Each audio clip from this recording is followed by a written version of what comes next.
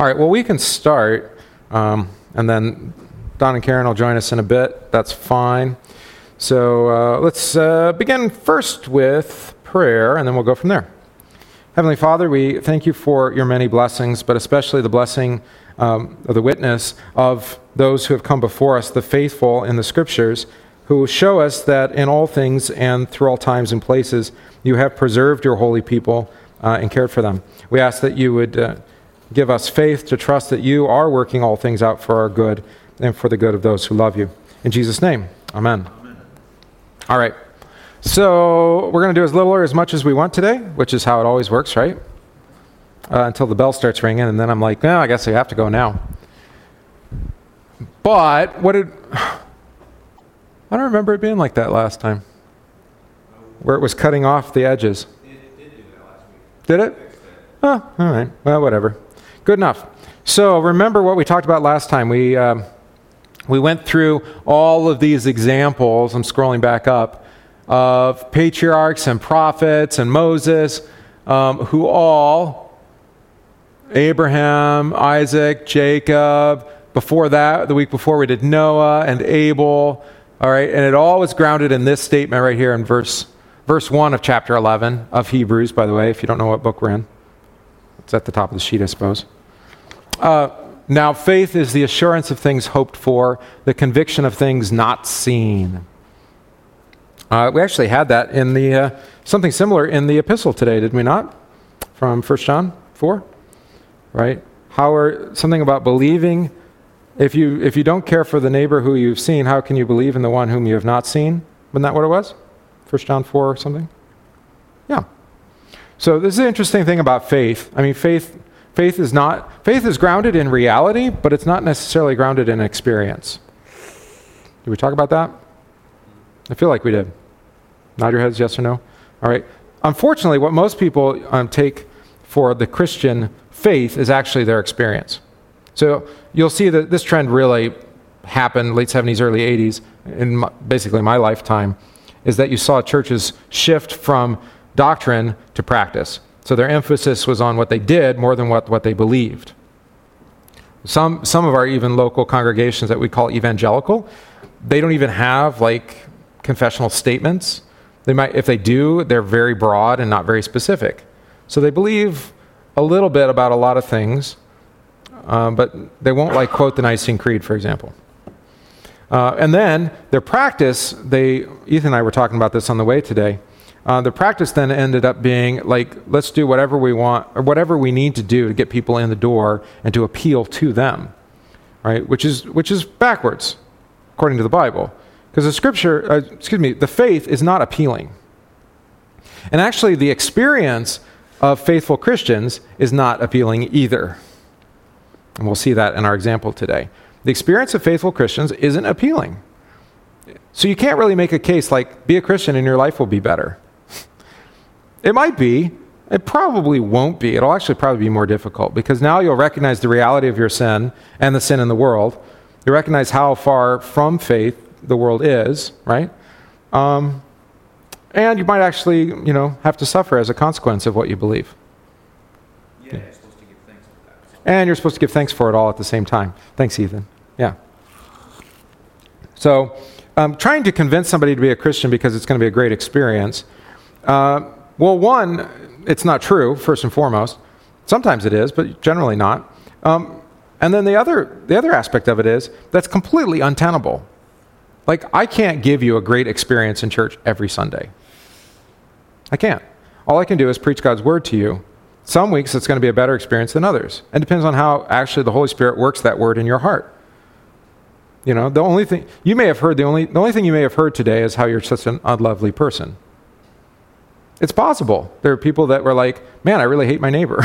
And that's the only thing they heard. Everything else, that wouldn't have been a very good experience. And that wasn't the goal, of course. The goal was faith in Christ, right?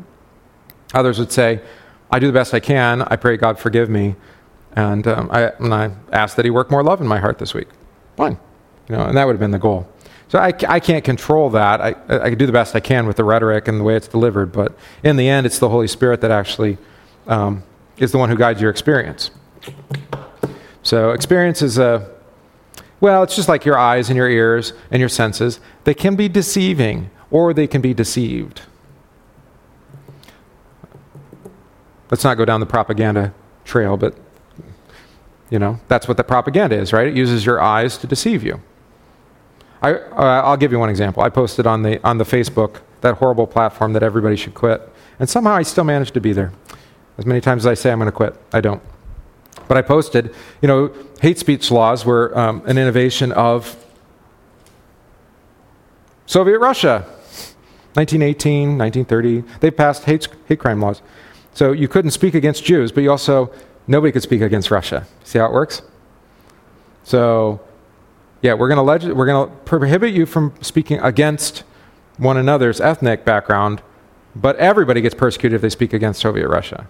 That's what a hate crime does, right? So you're not allowed to speak against gay, lesbian, transgender, whatever it is the hate crime law is for. But actually what they really mean is you can't speak against the law and against the people who passed the law.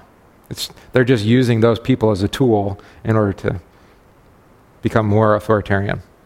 Does that make any sense to you? No. Okay, it does. All right, good. So we went through all these examples over the last couple weeks, some of which we did on that Wednesday night and others we did here on Sunday. But what happens where we're going to jump in today is he does this rhetorical move. He does this a couple times today, actually, where he just almost changes the subject. So it's right there. And what more shall I say? Which is, I gave you the technical term for it. It's called a paralipsis, or a praeteritio.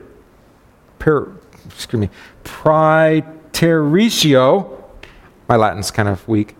Praeteritio, which is a summary statement saying, okay, now I'm just going to summarize the rest of the examples. You see that? Yeah, you can see it there at the top. I'm just going to summarize we can't go through everybody. We don't have all day here. That's basically what he's saying in the sermon, right? We could talk about Gideon. Oh, we haven't read this yet. Maybe we should read it before I talk about it. Yeah, why don't we read it? Just read we can read the whole thing, and then we'll talk about it. Sorry. And what more shall I say? For time would fail me to tell Gideon, Barak, Samson, Jephthah, of David and Samuel and the prophets, who through faith conquered kingdoms, enforced justice, obtained promises, stopped the mouths of lions, quenched the power of fire, escaped the edge of the sword, were made strong out of weakness, became mighty in war, put foreign armies to flight. Women received back their dead by resurrection. Ooh. Some were tortured, refusing to accept release, so that they might rise again to a better life. Others suffered mocking and flogging, and even chains and imprisonment. They were stoned. They were sawn in two. Oh. They were killed with the sword. They went about in the cities of sheep and goats, destitute, afflicted and mistreated, of whom the world was not worthy, wandering about in deserts and mountains, and in dens and caves of the earth. And all these, though commended through their faith, did not receive what was promised, since God had provided something better for us, that apart from us, they should not be perfect. All right, very good. So, you can see how he kind of summarizes, right? The preacher-teacher here, what does he do? He's like, I'm just going to talk about stuff that happened and things that they did, right? We're not going to go through all the specifics. But we're in Bible class, so why not, right? We can try to figure out who he's being referred to in all of these examples, right? So what does he do? First, we got 6 people. Gideon, Barak, Samson, Jephthah. All right, these are all judges, right? David, and then we have Samuel. Samuel is a prophet, and the rest of the prophets. All right, so we have a king in there, but then we have, David was kind of he filled multiple roles. David was kind of a priest and king. Yeah, he's a little bit of a judge too, right? Judgment against Saul. Notice who's mentioned there. Yeah, there's no Saul. Where did Saul go? Wouldn't you mention Saul before you'd mention David? Being the first king? Because this is working through time. Why did we skip Saul? Because Saul was appointed by God. He was appointed by God. But no, it didn't have to, no. He wasn't faithful. That's right. Yeah. Was he even of the line of Judah? It doesn't matter. God picked him. No, Samuel anointed him. God chose him. Right? But he knew what was going to happen. Yeah, so I just thought that was interesting. Saul ends up rejecting the faith and dies an apostate, so not so good. All right. So the prophets at the end is kind of a summary, but there's 7 then total, but the prophets are kind of inclusive. All right, so then 10 things that they gained from God. We have through faith conquered kingdoms. Well, who might that refer to? Who conquered kingdoms? Well, yeah, David, Solomon, right? They finally conquered the land of Canaan mostly, right? And through faith, right? I mean, because you had that with Joshua. Joshua goes into the promised land, but before that they couldn't because they didn't have faith that God would actually overcome the enemies. So conquered kingdoms, but through faith, right? Because who actually conquered the kingdoms? Who went before them into battle? The angel of the Lord, that's right, yeah. All right, enforced justice. That's an interesting translation. Mine says worked righteousness. Worked righteousness. I think this is referring to what? Worked righteousness. Yeah, does what God approves, right? And so I would say this is, it's finally under the kingdom of David, kind of, but definitely under the kingdom of Solomon, right? Solomon is known as the wise king who ruled justly, right? He was wise and he ruled justly, but his personal life was a mess. Go figure. It reminds me of the whole politician conversation. People get all upset about politician and their personal life. You're like, really, their personal life's going to be a mess. So if you talk to psychologists, there's a particular, archetype of person who wants to be a politician, and they're really not well. Because you like to be in the spotlight. You also are kind of a narcissist. You're into people paying attention to you. It's kind of like a celebrity, except you're also responsible for people's well-being, unlike a celebrity. So I don't know why you would want to be such a thing, but there you go. I gave you some examples here about working righteousness or enacting justice, as ESV says. Here's Psalm 72. Might sound familiar. Give the king your justice, O God, and your righteousness to the royal son. May he judge your people with righteousness and your poor with justice. This is of Solomon, see? Let the mountains bear prosperity for the people and the hills in righteousness. May he defend the cause of the poor of the people and give deliverance to the children of the needy and crush the oppressor. Wouldn't that be nice? All right, so that's of Solomon talking about actually enacting righteousness. You have that famous story with Solomon with the 2 women, right, arguing over the child. So you get an idea of that. But look at here, speaking of David and righteousness. For unto us a child is born, to us a son is given, and the government shall be upon his shoulder, and his name shall be called, there it is, Wonderful Counselor, Mighty God, Everlasting Father, Prince of Peace. Of the increase of his government and peace there will be no end, and on the throne of David and over his kingdom, to establish it and uphold it. All right. Government of righteousness. Yeah, why is it? To order it and establish it. Oh, I didn't go far enough. I'm like, where's the word I wanted? Sorry. Scroll. There it is. With justice and with righteousness from this time forth and forevermore. The zeal of the Lord of hosts will do this. There you go. So the king bringing righteousness. Make sense? It comes up again in Isaiah 11, so we might as well look at that. There shall come forth, you've heard this one before too. Seems like we're at Christmas all of a sudden. It's Christmas in June. Feels like July or August. There shall come forth from the stump of Jesse, and the branch from his roots shall bear fruit, and the Spirit of the Lord shall rest upon him. The Spirit of wisdom and understanding, the Spirit of counsel and might, the Spirit of knowledge and the fear of the Lord. And his delight shall be in the fear of the Lord. And here we go, bringing righteousness. Ready? He shall not judge by what his eyes see, or decide disputes by what his ears hear. Remember we talked about the eyes and the ears, the senses. You weren't here yet. Being deceiving, right? Propaganda. Yeah.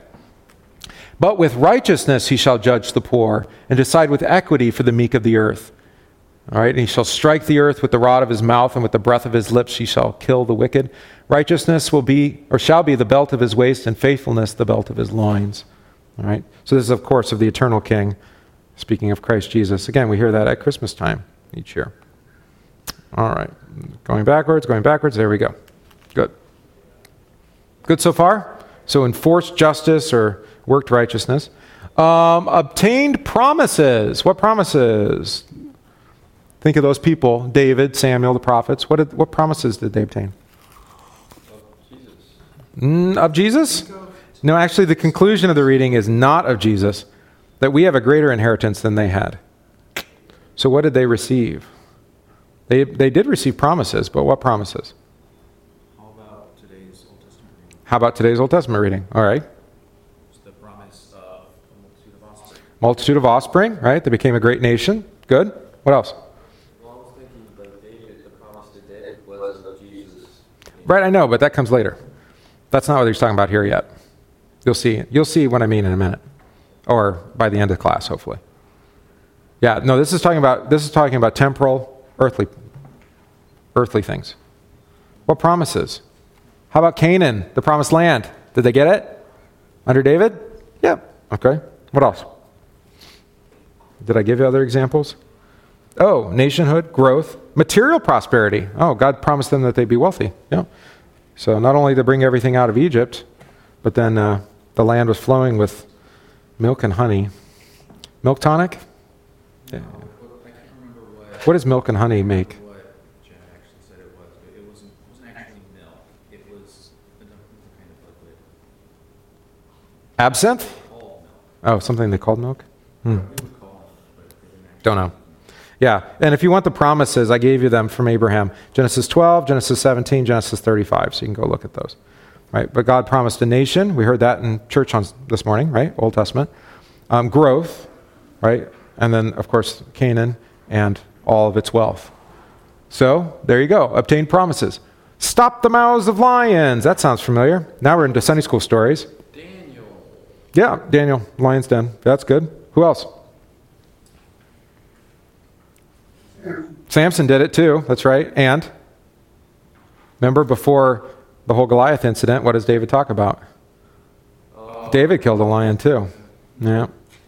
So we have a little bit of David, a little bit of Samson back there, and then also, but of course Daniel, which was intertestamental. You know, that was towards the end of the Old Testament scriptures. But I think Daniel's probably in mind there in particular. That's Daniel 6, by the way, if you want to go read it. And there's probably a song. Do you know a song about Daniel in the lion's den? Some children's song, campfire song? I don't know one. Seems like we should have a song for that. Something to sing. There's one about Ezekiel. Yeah, Ezekiel. Them bones, them dry bones. That's Ezekiel. So many spirituals that Yeah, I'm thinking of a spirit. There's got to be a spiritual for Daniel in the lion's den. Find it. Use the Google search. Don't use the Google search. Sorry. Google is messing with your mind. Do not use the Google. Use a different search engine, please. Actually, I don't even know if you... How are you not supposed to... They took a search engine, they addicted you to using it as your primary source of information, and then they filter the information so that they can manipulate how you think. That's what Google is. Yeah. Well, it's not Big Brother so much as it's like... So, especially political things, but you can do this with scientific things. Like search for lab leak hypothesis, right? Lab leak hypothesis. This would have been easier to do a week ago. Search for it on Google. You're not going to get any responses, or only debunked, et cetera, et cetera. Search for it on like DuckDuckGo, which is kind of more neutral anyway. And it's like, oh, look, there's actually, prominent scientists who are proposing this theory. But why is Google telling you it's a debunked theory? It's not a debunked theory. It had been rejected by the press and rejected by politicians, but it hadn't been rejected by scientists. The scientists were just silenced. Yeah, don't use Google. Use something else. Bing even was censoring, what was it this week? Oh, the Tiananmen Square picture. The guy in front of the tanks? Bing was censoring it. They said it was a mistake. It was just human error. Sure. I don't believe that for a minute. Or at least I'm skeptical. We'll say I'm skeptical. Fair enough? It's pretty good coffee today, if I do say so. This is what did I put in here? Colombian. It's a Colombian coffee, but it's very sweet, it's soft on the palate, nice. All right, quenched the power of fire. Who's that? You got grounds in the bottom? Yeah, I didn't look at sometimes the filter doesn't stay. Maybe I need to use two filters. You just boil it in the pot, yeah, where it's kind of thick and, yeah. All right, quench the power of fire. Who's that? Yeah, Daniel's 3 friends, right? I think that's right. I don't know what else that could be. That seems to be the most obvious. So we have 2 stories of Daniel, maybe. Escape the edge of the sword. That's David. Remember with the story with Goliath? It describes his sword. Some kind of, it's a broadsword. Somehow he slices Goliath's head off. But then David uses it to cut Goliath's head off. Maybe it didn't have, Goliath was knocked out, so it didn't probably have to be like a clean cut. You could saw. Well, did it say he was killed by the stone? No, it doesn't. He was probably killed by that. He was killed. No, why do you cut his head off? He's not dead yet. To make sure he's dead. No, just knocked him out. Just knocked him out. It doesn't actually say the stone killed him. It just knocked him out. He fell, which could mean he died, or it could mean he was just knocked out, and then David cut his head off. But they leave that out in Sunday school. I don't understand. It's my favorite part of the story. It's just like the story of the priest getting drunk and vomiting all over the tables. And it's like, it was never in Sunday school. Like, why? That's a terrific story. I live in Wisconsin. This happens all the time. Actually, you hold your liquor probably better than the priest did. Okay, so, yeah, David. But you also have, it's mentioned that both Elijah escaped the sword, right, of Ahab and Jezebel. So he would fall under the prophets. So that's good. That would work too. You can probably think, this could be metaphorical to anybody. By the way, you got here late. So at the beginning of this, you see what he did?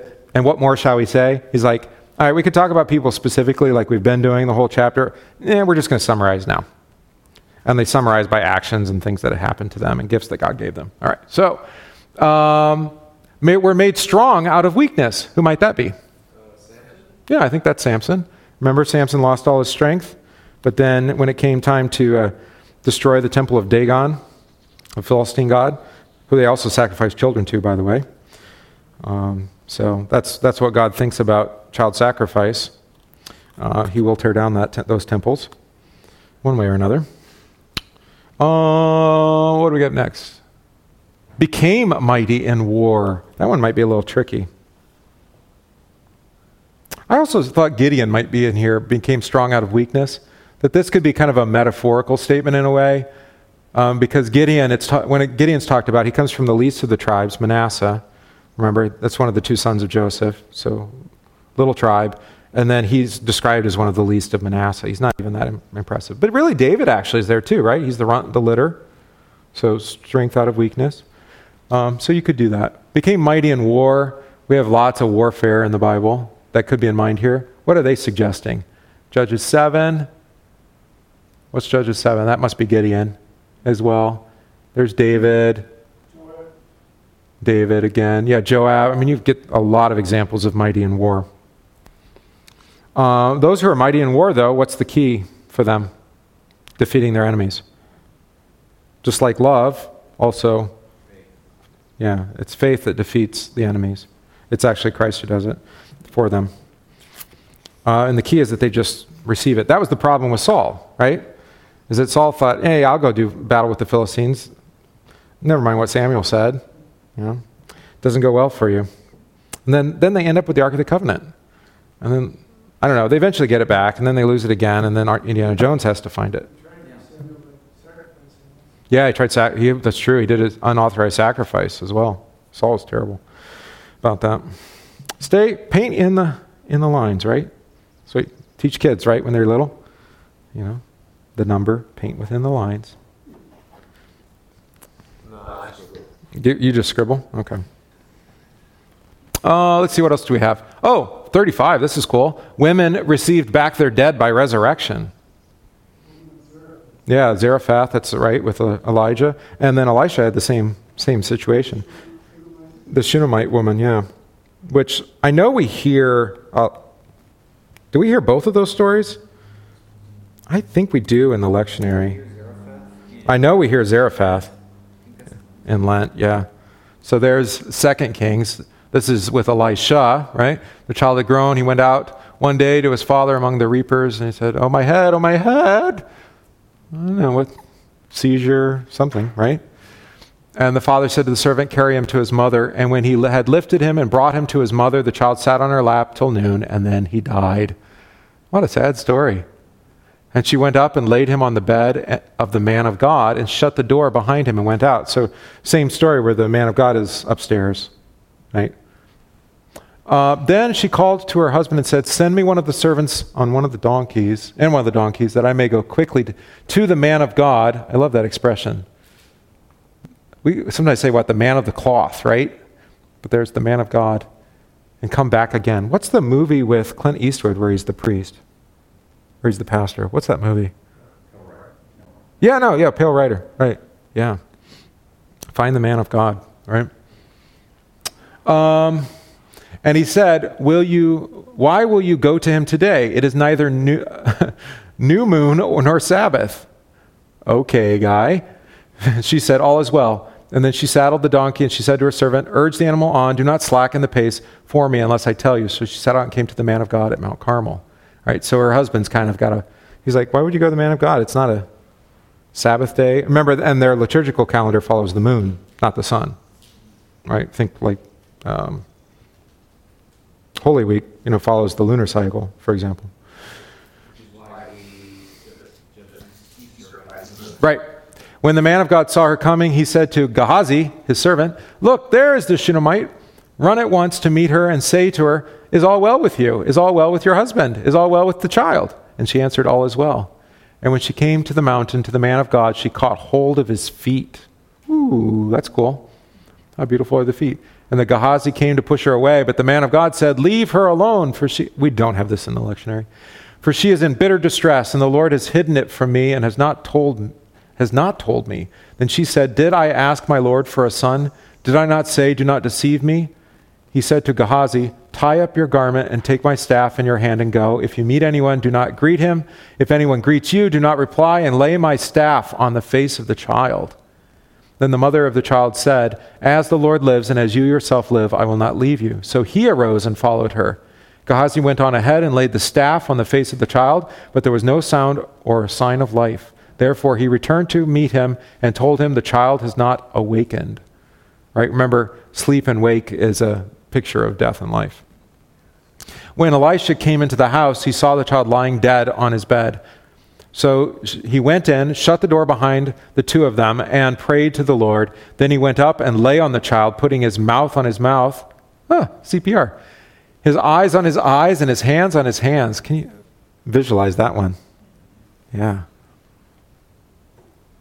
And he stretched himself upon him. The flesh of the child became warm. Then he got up again and walked once back and forth in the house, and went up and stretched himself upon him. The child sneezed 7 times. Okay. And the child opened his eyes. Then he summoned Gehazi and said, call the Shunammite. So he called her. And when she came to him, he said, pick up your son. She came and fell at his feet, bowing to the ground. Then she picked up her son and went out. And then Elisha has to deal with the famine again, as seems to be the case often. Yeah, I have a note here on the head. Yeah, the head. Perhaps he suffered sunstroke, which especially threatens children. Later access on sneezing. May indicate a respiratory problem because of the sneezing? Yeah. He sneezed later. He did sneeze. Isn't that a thing when you're having a heart attack, you're supposed to cough, right? Do you know this? You don't know this? Oh. Sunstroke was a problem with children. Okay. I don't know. His head hurt. He died. And then Elisha brought him back to life by the word of the Lord.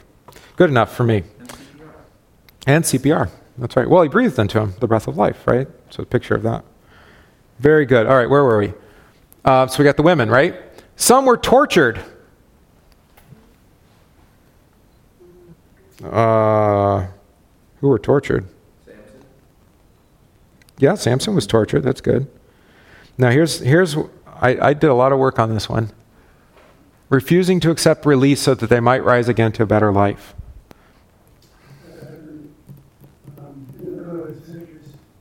It happened a lot in the early century of the church.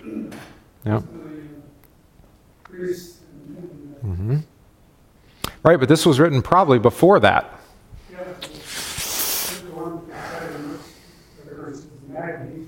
That's the one I gave you. That's why your handout is so long.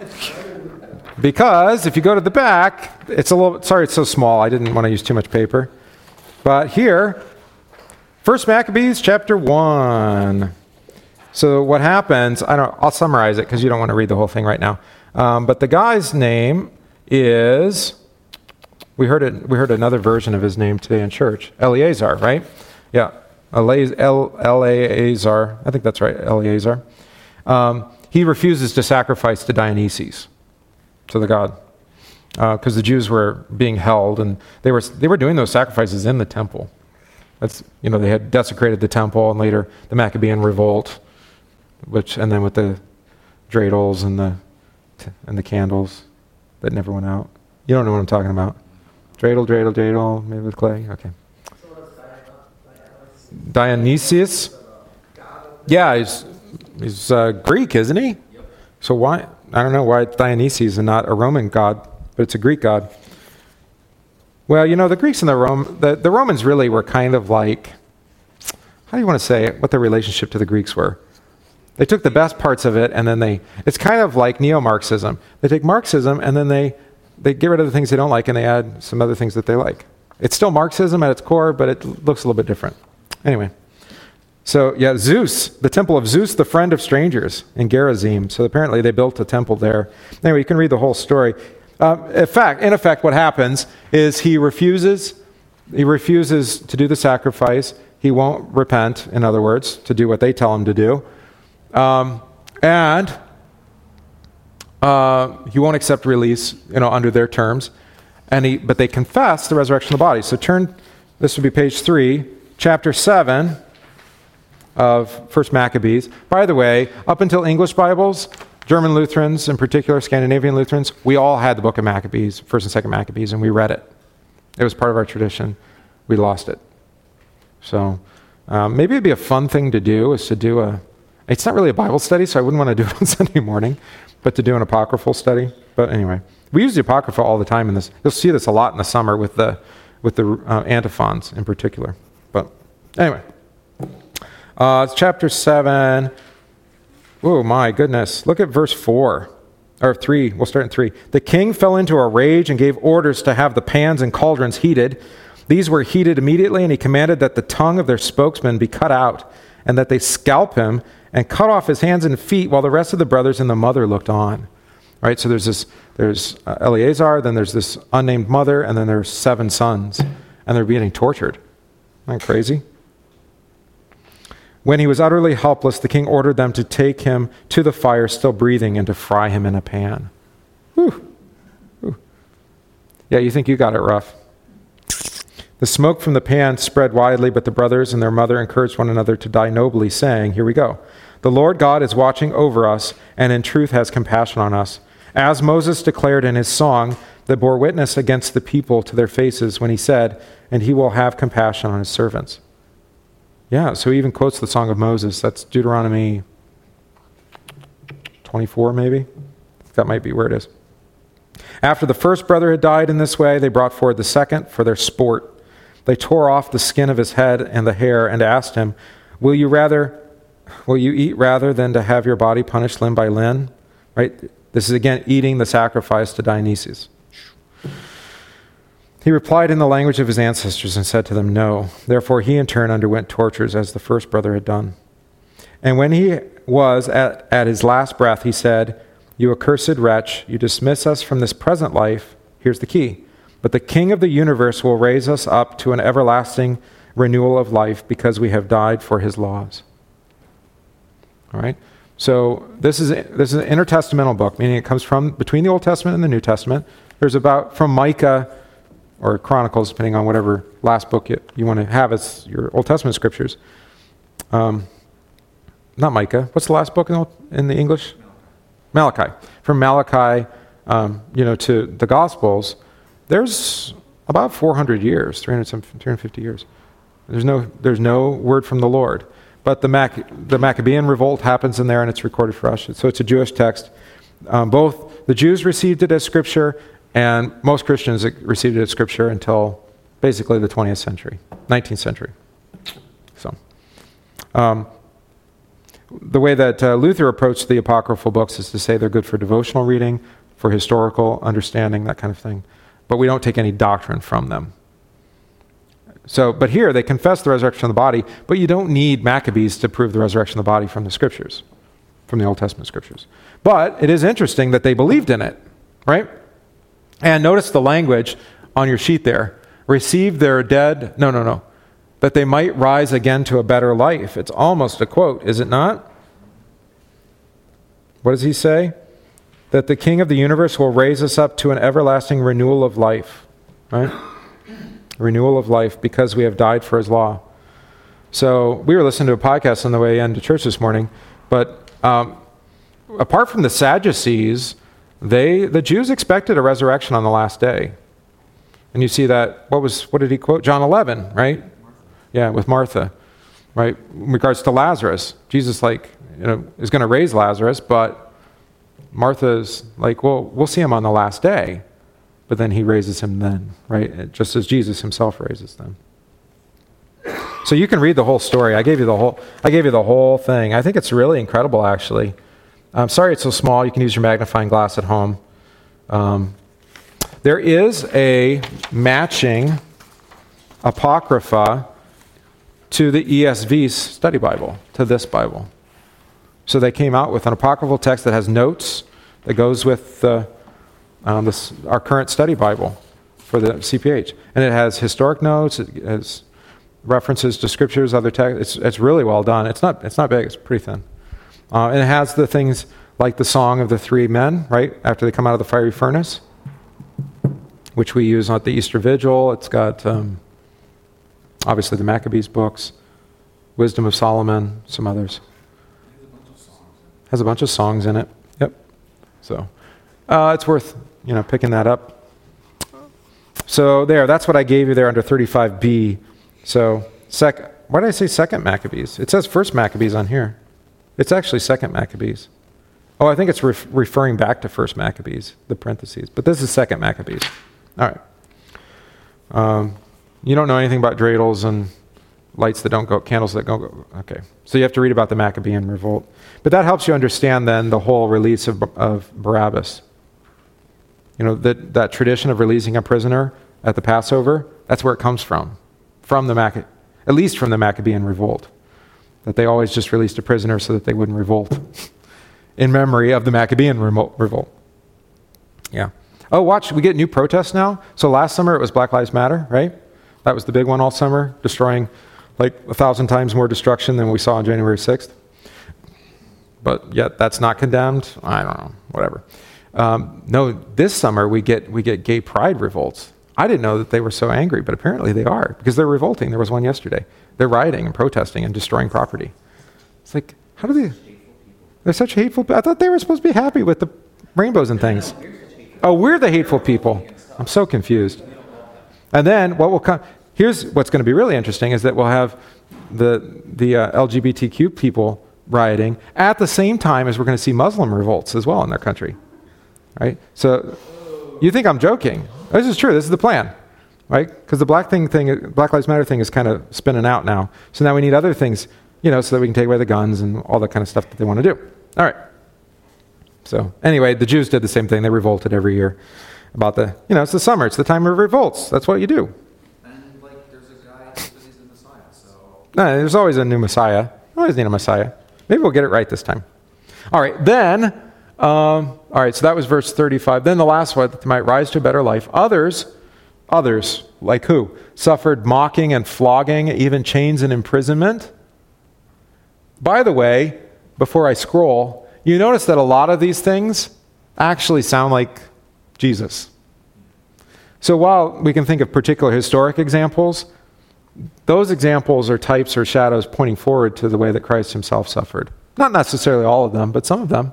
Right? But did Jesus meet a woman and bring back their child from the dead? Yeah, that's not Zarephath. That's Sidon, right? The woman, is that right? Tyre and Sidon? Nain, widow at Nain, Nain, which we also hear. Probably the same Sunday we hear of the Zarephath woman. We also hear of the resurrection at Nain, which would be nice to put those two together, which I'm sure they did. So who are these others who suffered mocking and flogging with chains and imprisonment? Joseph did, true. The prophets did, actually. So I gave you 3 of them there. Hanani, Micaiah, and Jeremiah would be probably the one that's most familiar to you is Jeremiah. When he was it in the court? No, it was in the temple that he was chained up, right? They threw him in the cesspool. Ouch. You know, it used to be so much easier to be a pastor. Well, Jesus tells the apostles, or the disciples before they're apostles, what? If they won't receive you, just shake off the dust and walk away, which is a lot easier than Jeremiah or even somebody like Jonah, right? He's like, you got to go to the city. I don't want to. Tough luck. At least with his disciples. Go give it a go, and if they don't like you, then you can just leave. All right, so others were stoned. What? Yeah, that happened a lot. Under false pretense, right? Under false charges of blasphemy. Gave you a couple examples. Zechariah would be one. Naboth is another one. He was stoned by Ahab. Is that right? By the king in 1 Kings. Yeah, for his vineyard. Then sawn apart. That one's an interesting one. Because is there a story in the Old Testament where somebody gets sawn in 2? Huh. Well, if you do the research, there's actually not what's okay. We've talked about biblical books, right? So we have. I'm going to use just colloquial language. Accepted, disputed, apocryphal books. Okay, so accepted books, right? That everybody agrees should be in the Bible. Disputed books. Not everybody agreed should be in the Bible, right? Like Revelation, Jude, what is another one? James, a little bit, right? There's not many Old Testament books. Apocryphal, we just talked about that. 1st, 2nd Maccabees would be an example of that. Maybe the long ending of Daniel, etc. All right. Then there's actually another category that I don't know if I've ever told you about. Ooh, you ready? This one's going to be really exciting. I might be overselling it. How do you spell pseudo? Is that right? No, it's U-E. No. Which way? It's E-U. Pseudepigraphal. Oh, you were excited. I can tell. Pseudepigraphal. So pseudo meaning virtual, fake, false, right? And then pigraphal, written by. So false writings. So there's a whole class, just like we see in the back here. Actually, this is pseudepigrapha in the back. Behind you. You see it? Yeah. These are writings that are claiming to be Christians, not scriptures, but Christian writings, but they're not really scripture. And they're really outside that. And Christians have done this through our entire history. They've written all sorts of fiction for the fun of it. Like the Gospel of Tom. Well, some people didn't just write it for the fun of it, but because they wanted to reject the scriptures, then they'll write false scriptures, and they'll even falsely attribute them. So there's pseudo so-and-so. There's actually there's a pseudepigraphal book that's written by Pseudo Dionysius. So he's named after a god named Dionysius, but he's not even Dionysius the guy. It's the fake Dionysius guy. So confusing. Somebody had their hand up? All right. Anyway, there's a pseudepigraphal book that's called The Martyrdom and Ascension of Isaiah. You can Google this if you... No, DuckDuckGo it. Sorry. What's that? Oh, is that who it is? Oh, you got a note on it? Oh, look at that. Good. Sawn and two. Yeah. There you go. Right, and I quoted it right here for you at the bottom of page 1. And when Isaiah was being sawn in sunder, he neither cried aloud nor wept, but his lips spake with the Holy Spirit until he was sawn in twain. Yeah. Right, exactly. So it's possible that he's referring to just early martyrs, but this is one of the things we learned from the Dead Sea Scrolls, from the Qumran scrolls, is that Jews at the time of Jesus, and then early Christians as well, they had a much broader reading list than what we do. So they read the scriptures, but then they also had all these other documents that they refer to. And they understood them as being mythology or legend, but the thing with legend or mythology is it's not always harmful. We think of like myth as being harmful, but sometimes myth is just a reasonable way to explain the unexplainable, right? We believe all sorts of mythology, actually, even about ourselves and our country and our history as a church or whatever. We make up stories all the time to try to explain things, legendary stories. And some of you are legends already in your own time. Yeah. Really hard to get to. If you see the photos of it, it's like you're like 60, 70 feet off the ground. It's this little hole in the wall. And like, how did they even get them in there in the first place? But the sea level has probably changed. Yeah. But it's on the wall, on the rock wall face. Yeah. So excavation is always a little challenging. Anyway, so there you go. The martyrdom of Isaiah, maybe. It's a nice legend. I like the idea. Don't know if it's true. They were killed with the sword. That, of course, applies to all sorts of people, right? Ahab killed all the prophets. And then Isaiah's like, woe is me, there's none left. And then God's like, yeah, no, there's still 5,000. Sorry, Isaiah. I love Isaiah because he whines all the time. That's my favorite because, I'm sympathetic. Oh, Elijah, sorry. I said Isaiah. Elijah. Thanks for the correction. They went about in skins of sheep and goats, destitute, afflicted, mistreated. Oh, that sounds familiar. That's Elijah as well, right? And then also, Jean de Baptiste, right? As the French say. You might prefer John the Baptist, being from America. Okay. John the Baptizer. Sheep and goats, destitute, afflicted, mistreated, of whom the world was not worthy. I love that. You're not good enough for them. Wandering about in deserts and mountains and dens and caves of the earth. Yeah, so I think Elijah's in mind there and John are two good examples of that. Who else did they have in mind? From 1 Samuel. Who's that, do you think? Oh, that's the cave of Adullam with David. Okay. Yeah, when he hid from Saul. I hadn't thought of that. That's pretty good too.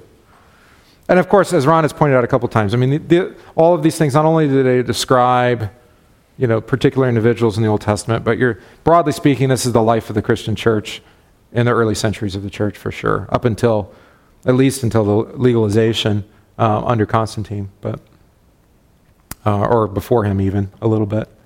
All right. And all these, here's the key that I was trying to point out to Gabe a long time ago, and all these, though commended through their faith, did not receive what was promised. You said they got what they were promised, but they didn't, right? Not face to face, right? In the person, in the flesh. They're commended by their faith. Since God had provided something better for us, that apart from us, they should not be made perfect. I think this is a really incredible statement. Did I write much about it? Probably. Oh, I did. I wrote a lot about it. So let me read what I wrote, and then we'll talk about it. This is on page 2.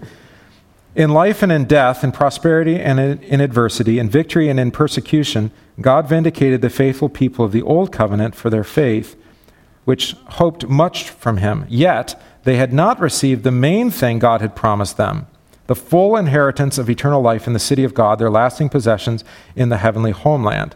All right, which is what was at the beginning of this chapter. So this is a couple weeks ago, and probably have forgotten, but, maybe I should just go there.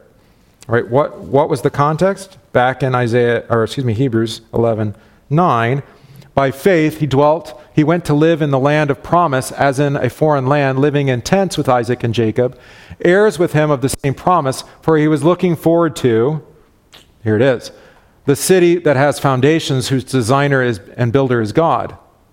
Right? So what was he looking?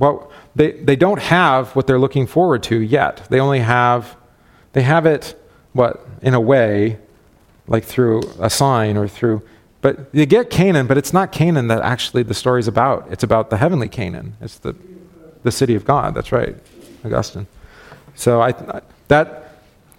what's interesting about that is, we've talked about this frequently when we were doing this on Wednesday nights, that what verse are we in? 39, right? Yeah. that you have something better than they did. This is one of the assertions of the writer of the Hebrews, is that if you like not only your faith, but your experience is actually better than theirs. And we, like I said, we like to write our own histories, and we especially like to be nostalgic and talk about how better it used to be. And then the writer of the Hebrews comes along and says, you've got it better than they did. Like, what? No, yeah, you have something more perfect, more sure, right? Because you actually have Christ in the flesh. You have, through faith, you've seen actually the promise fulfilled in Christ Jesus. Blessed are they who have not seen and yet have believed. Right, yeah. So I say that's a surprise, in a surprising turn, the preacher-teacher, because he's doing both. He's preaching and he's teaching at the same time. You're getting this master class in Bible history while he's preaching to you, right? He kind of expects you to know these stories, which is also interesting, right? And you think about it, it's going like this. He's just staccato, machine gun kind of style, and you're like, I can't keep up. Slow down, Pastor. Give me some notes. Give me a handout. All right, anyway. The preacher-teacher reveals that the congregation has something better than the people of faith had when they lived.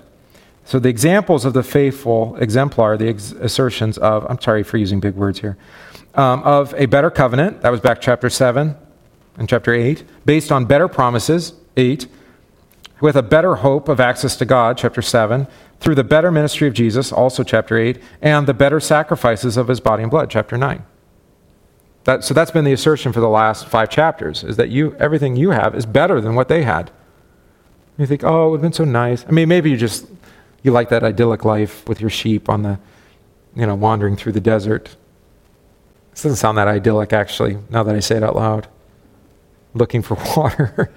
It's 100 miles apart between... People did, yeah. Still do.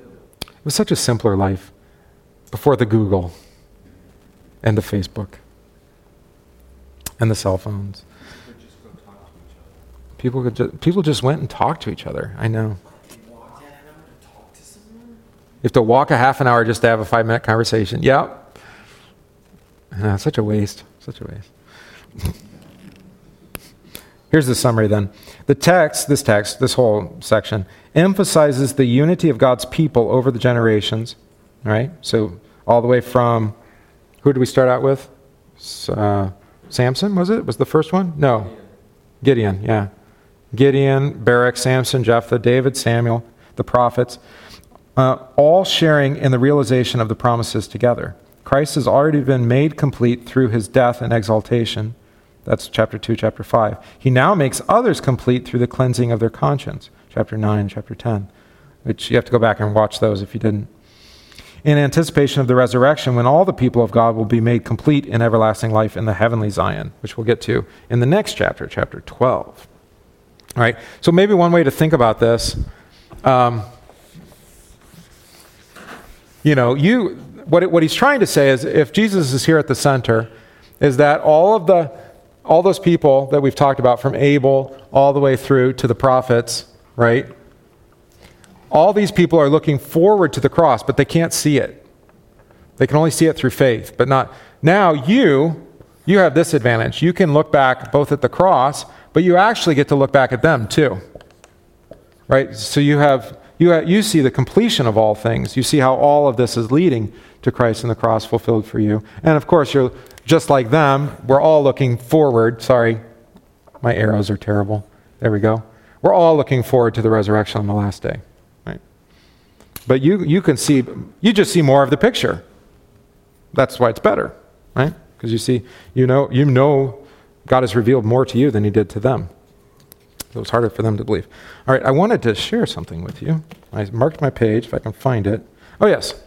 So when we did this on Wednesday nights, one of the things I like to do is, we'll end on this, is to share with you where it's found, where these texts are used in our Lutheran confessions, which I like to call, the theological constitution of the congregation. We have a regular constitution, which is going to the district on its way in the district's hand, on its way in their hands, both electronic and for approval, right? But we have a theological constitution that tells us what we believe, right? And simply put, it's the creeds, but more broadly speaking, it's in our official name, the Unaltered Augsburg Confession, right? And then but that's the simplest of the bunch. But then we also acknowledge then in our practical constitution that we theologically also subscribe to the whole Book of Concord, all the Lutheran confessions. All right. So, but Augsburg Confession, apology to the Augsburg Confession, Article 4 actually uses this Hebrews text. All right. So I'm going to share it. This is from Dr. Kleinig, who's in Australia. I don't think he's in the States right at the moment. He comes to the U.S. all the time. He's not here right now. Okay. I don't think.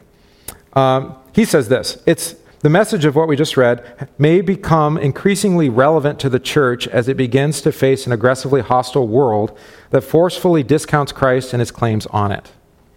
Seems like a reasonable prediction, right?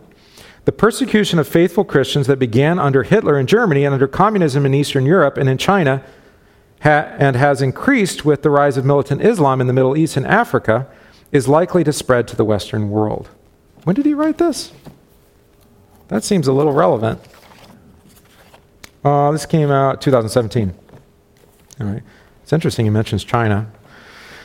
That increasingly coincides with the upsurge of militant anti-Christian sentiment in Europe, North America, and Australia. By the way, that's why the Marxists of various stripes, either neo or new or whatever, the progressive socialist type people, they go after every cultural institution, especially the church. Right? Because they don't care what you believe as long as it's not Jesus. You know, any kind of mystical mumbo-jumbo you want to believe is fine because the state can run right next to it. But the state can't run next to faith in Christ as a God. All right. Because Jesus is kind of exclusive. He does say that, doesn't he? Yeah. He's not very inclusive. Well, he's inclusive in him. Right, okay. So the time may soon come and may have already arrived when the church needs to be encouraged and emboldened by what has been taught and what we just read about the power of faith to overcome all evil and to endure the worst forms of persecution, even being sawn in two. That sounds like fun. Who is the guy? Was it that's in the Sistine Chapel where he gets flayed and he's roasted on the gridiron? It's Bartholomew, yeah, Apostle Bartholomew. In the Sistine Chapel, he's actually painted up there being roasted without his skin on. Really beautiful. No, that's not beautiful. It's beautiful images in all by front. Oh, there's two pictures. He's holding his skin, but he's got a cross and he's holding the skin too. Also not very pretty. Yeah, you know, talk to Michelangelo, right? Take it up with him. All right, yeah. Lulled as it is by false hopes of social acceptance, economic prosperity, and outward growth in membership. Well, that doesn't sound like anything we've ever heard. The church in the West has become diffident and demoralized, soft and fearful, because it bypasses Christ's suffering for the redemption of the world. Christians are no longer convinced that since Christ overcame the power of sin and abuse, evil and injustice, by his suffering and death, they too achieve most as people of faith by the endurance of affliction. Whether we are persecuted or not, we are all engaged in a contest, the battle against the devil and the powers of darkness. This is part of our vocation as Christians, the good works that God enables and enacts by what we do and what we suffer. The truth of this is described most vividly by Melanchthon in Apology 4, paragraph 189. In these good works, he, that is Christ, sanctifies hearts and suppresses the devil. And in order to keep the gospel among men, he visibly pits the witness of the saints against the rule of the devil. In our weakness, he displays his strength. It's a powerful statement. In our weakness, I should say, he displays his strength. Right, just in Jesus. He defeats the devil by dying. Hidden underneath weakness. My strength is made perfect in weakness, yeah. The dangers, labors, and sermons of the Apostle Paul, Athanasius, Augustine, and other teachers of the church are holy works, true sacrifices acceptable to God, battles by which Christ restrained the devil and drove him away from the believers.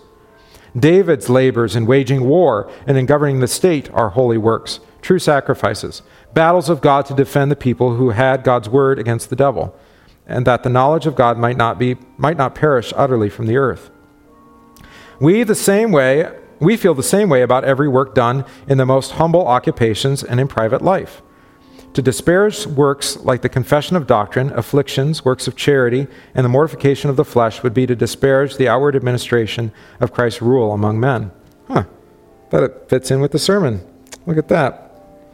Yeah, we don't discourage people from works of charity or afflictions or mortifying the flesh. It doesn't save you, but it does confess Christ at work in you. It is the most significant, this is Kleidig now. It is most significant that the endurance and afflictions is included here among the good works of the saints. It's used elsewhere too, by the way. When we Christians are faced with public hostility for our confession of faith, we are all too often tempted to withdraw from the battle in the public domain. The example of the saints who have gone before us should discourage us from such a tactical retreat from engagement with the world around us. Thus, their involvement as people of faith in public affairs, according to the station and vocation, is just as much an example for us to emulate as their faithful participation in the divine service and their faithful practice of piety. In that regard, Melanchthon gives us helpful advice in Apology 21, paragraph 36, again, one of our Lutheran confessions, as part of the discussion on the veneration of saints. Right? So we don't pray to the saints, but listen to what he has to say. The great things that the saints have done serve as examples to men in their public or private life, as a means of confirming their faith and as an incentive to imitate them in public affairs. But these no one has sought out in the true stories about the saints. So the legends don't talk about what? How they confess the faith in their public and private lives. The legends have to do with like all their incredible things that they did, right? I don't know. Or some vision they had, that's right. The saints administered public affairs, underwent troubles and dangers, helped kings in times of great danger, taught the gospel, battled against heretics. So the achievements of the saints in chapter 11 encourage people of faith to the fearless service of God in public life. By faith, they can achieve much against impossible odds and powerful opponents, confident in God's protection and reliant on the power that God provides them in their weakness. Taken as a whole, chapter 11, 32 to 40, teaches the congregation that it is part of a huge community that stretches back in time, encircles the world, and reaches out far into the future and into heaven. Let's just visualize that. That's kind of what I was trying to do here, right? They are part of an eternal community, the communion of saints, which includes the people of God from the Old Testament. They are all part of the same assembly before God. They all travel the same journey and reach their destination together. So, are they behind us or ahead of us? There's a lot of time travel in the Bible. Yeah, in eternity there's no time. We all get to the resurrection on the same day. It's just like in the celebration of the Eucharist. Mm-hmm. We're all there, all saints before and after us, together. Yeah. In time, beyond time. Or, yeah, end time, all time. Together. No time, time and eternity, together. In heaven, on earth. It's a paradox. It's good. Don't play right about that. It won't go well. I mean, try to be sensitive. Thanks, Ethan. Right, so, I mean, I think he's right. I think what we're trying to get here is that this whole chapter has been one of encouragement, and then you'll see why, because it's right here in chapter 12. Since we are surrounded by so great a cloud of witnesses, we'll talk about this next time, because there's a lot here. Let us also lay aside every weight and sin which clings to us closely and run the endurance, the race that is set before us. You see? So all of that, all those examples from Abel all the way through are now a witness to us as to, look, you can do it. You can do it. That was a terrible movie. Trying to think of another good example, right? There is something about that. If you're not the first person to climb the mountain, you know it can be done, right? The first person has the hardest job. And then after that, everybody climbs Everest today. You know, no big deal. I mean, there's dead bodies all the way up, but, you know. Everybody goes to the North or South Pole now, too. Yeah, you can go. No, you can't go to the South Pole. Oh. No, that's restricted. You're not allowed to travel in Antarctica without permission. Did you know that? No, there's international law that prohibits it. Yeah, that's the question you're supposed to ask. Why? Well, who would want to? But why aren't you allowed to just go there? Why can't you just go there? Mm-hmm. No, it is. It's true. Yeah. I had a classmate in high school who got like special dispensation to do a work abroad study there. and never heard from her again. They didn't want us to know about the aliens as they think are hidden in the Oh, that's where the aliens are hidden. Thanks, Ethan. June 25th, I think, is the declassification day. That's what the DoD said. So they'll declassify and tell us how. It's not. They already said it's not from the U.S. They're not from the U.S. They didn't make them. They don't know where they're. What are they distracting us from? Because who really cares? No, they've already said they're not. Well, there's something. I mean, I don't dispute that these pilots actually saw things. I don't know what they are, though. So. I was listening to commentary yesterday where they said, well, they have to be real careful how they release this because it's gonna do two things. It's gonna undermine religions and it's gonna create new ones. I'm like, yeah, maybe actually, as if there's not already people that are cultically like follow UFO things. Since I Want to Believe, remember Fox Mulder's poster on X-Files? I Want to Believe. Yeah. So I don't know. Does it undermine Christian faith? Who knows? We'll have to deal with that when we get to it, right? faith in Christ. Not faith in Christ, just like, why didn't God tell us about the aliens? Because you didn't need to know about them? Necessary for salvation. Like, so what? But the aliens, I don't know. I had a, okay, I'll stop there. There's so much more I could say about ancient aliens. Well, right, and what I would suggest is that it's a distraction from something else. Just like Fauci's emails, by the way. It's actually a distraction from the bigger story, which is that we were doing the same research at University of Wisconsin-Madison, 2014. Did it with H1N1. Amplified that virus. That's what caused the pause of the research. Yeah, no, we do the same thing in the States. Both China and the U.S. are doing bioweapons research, amplifying viruses to. It's like they don't want the American people to know that the only reason China's doing it. The question is, why are we funding China doing it if we're already doing it here? Worldwide apocalypse. That's nice. Right, because it used to be in the Cold War, you had your nuclear armaments, they had theirs, and then there was kind of this like, okay, as long as we each have a lot, then, total, what do they call that? Well, mutually assured destruction. Yeah, mutual assured destruction. But it's not that way with bioweapons. Because it's not, maybe you wipe out all of humanity, or maybe you just turn everybody into something else. Now I'm just scaring you. Or not. You're the thing. What's that? They already branded me. Branded you? I have a flag in my knee. Really? Yes. They put a number on you? Since the second COVID shot, 2 weeks later, I mean, this weird form. It is a flag. I can show you all. That's so strange.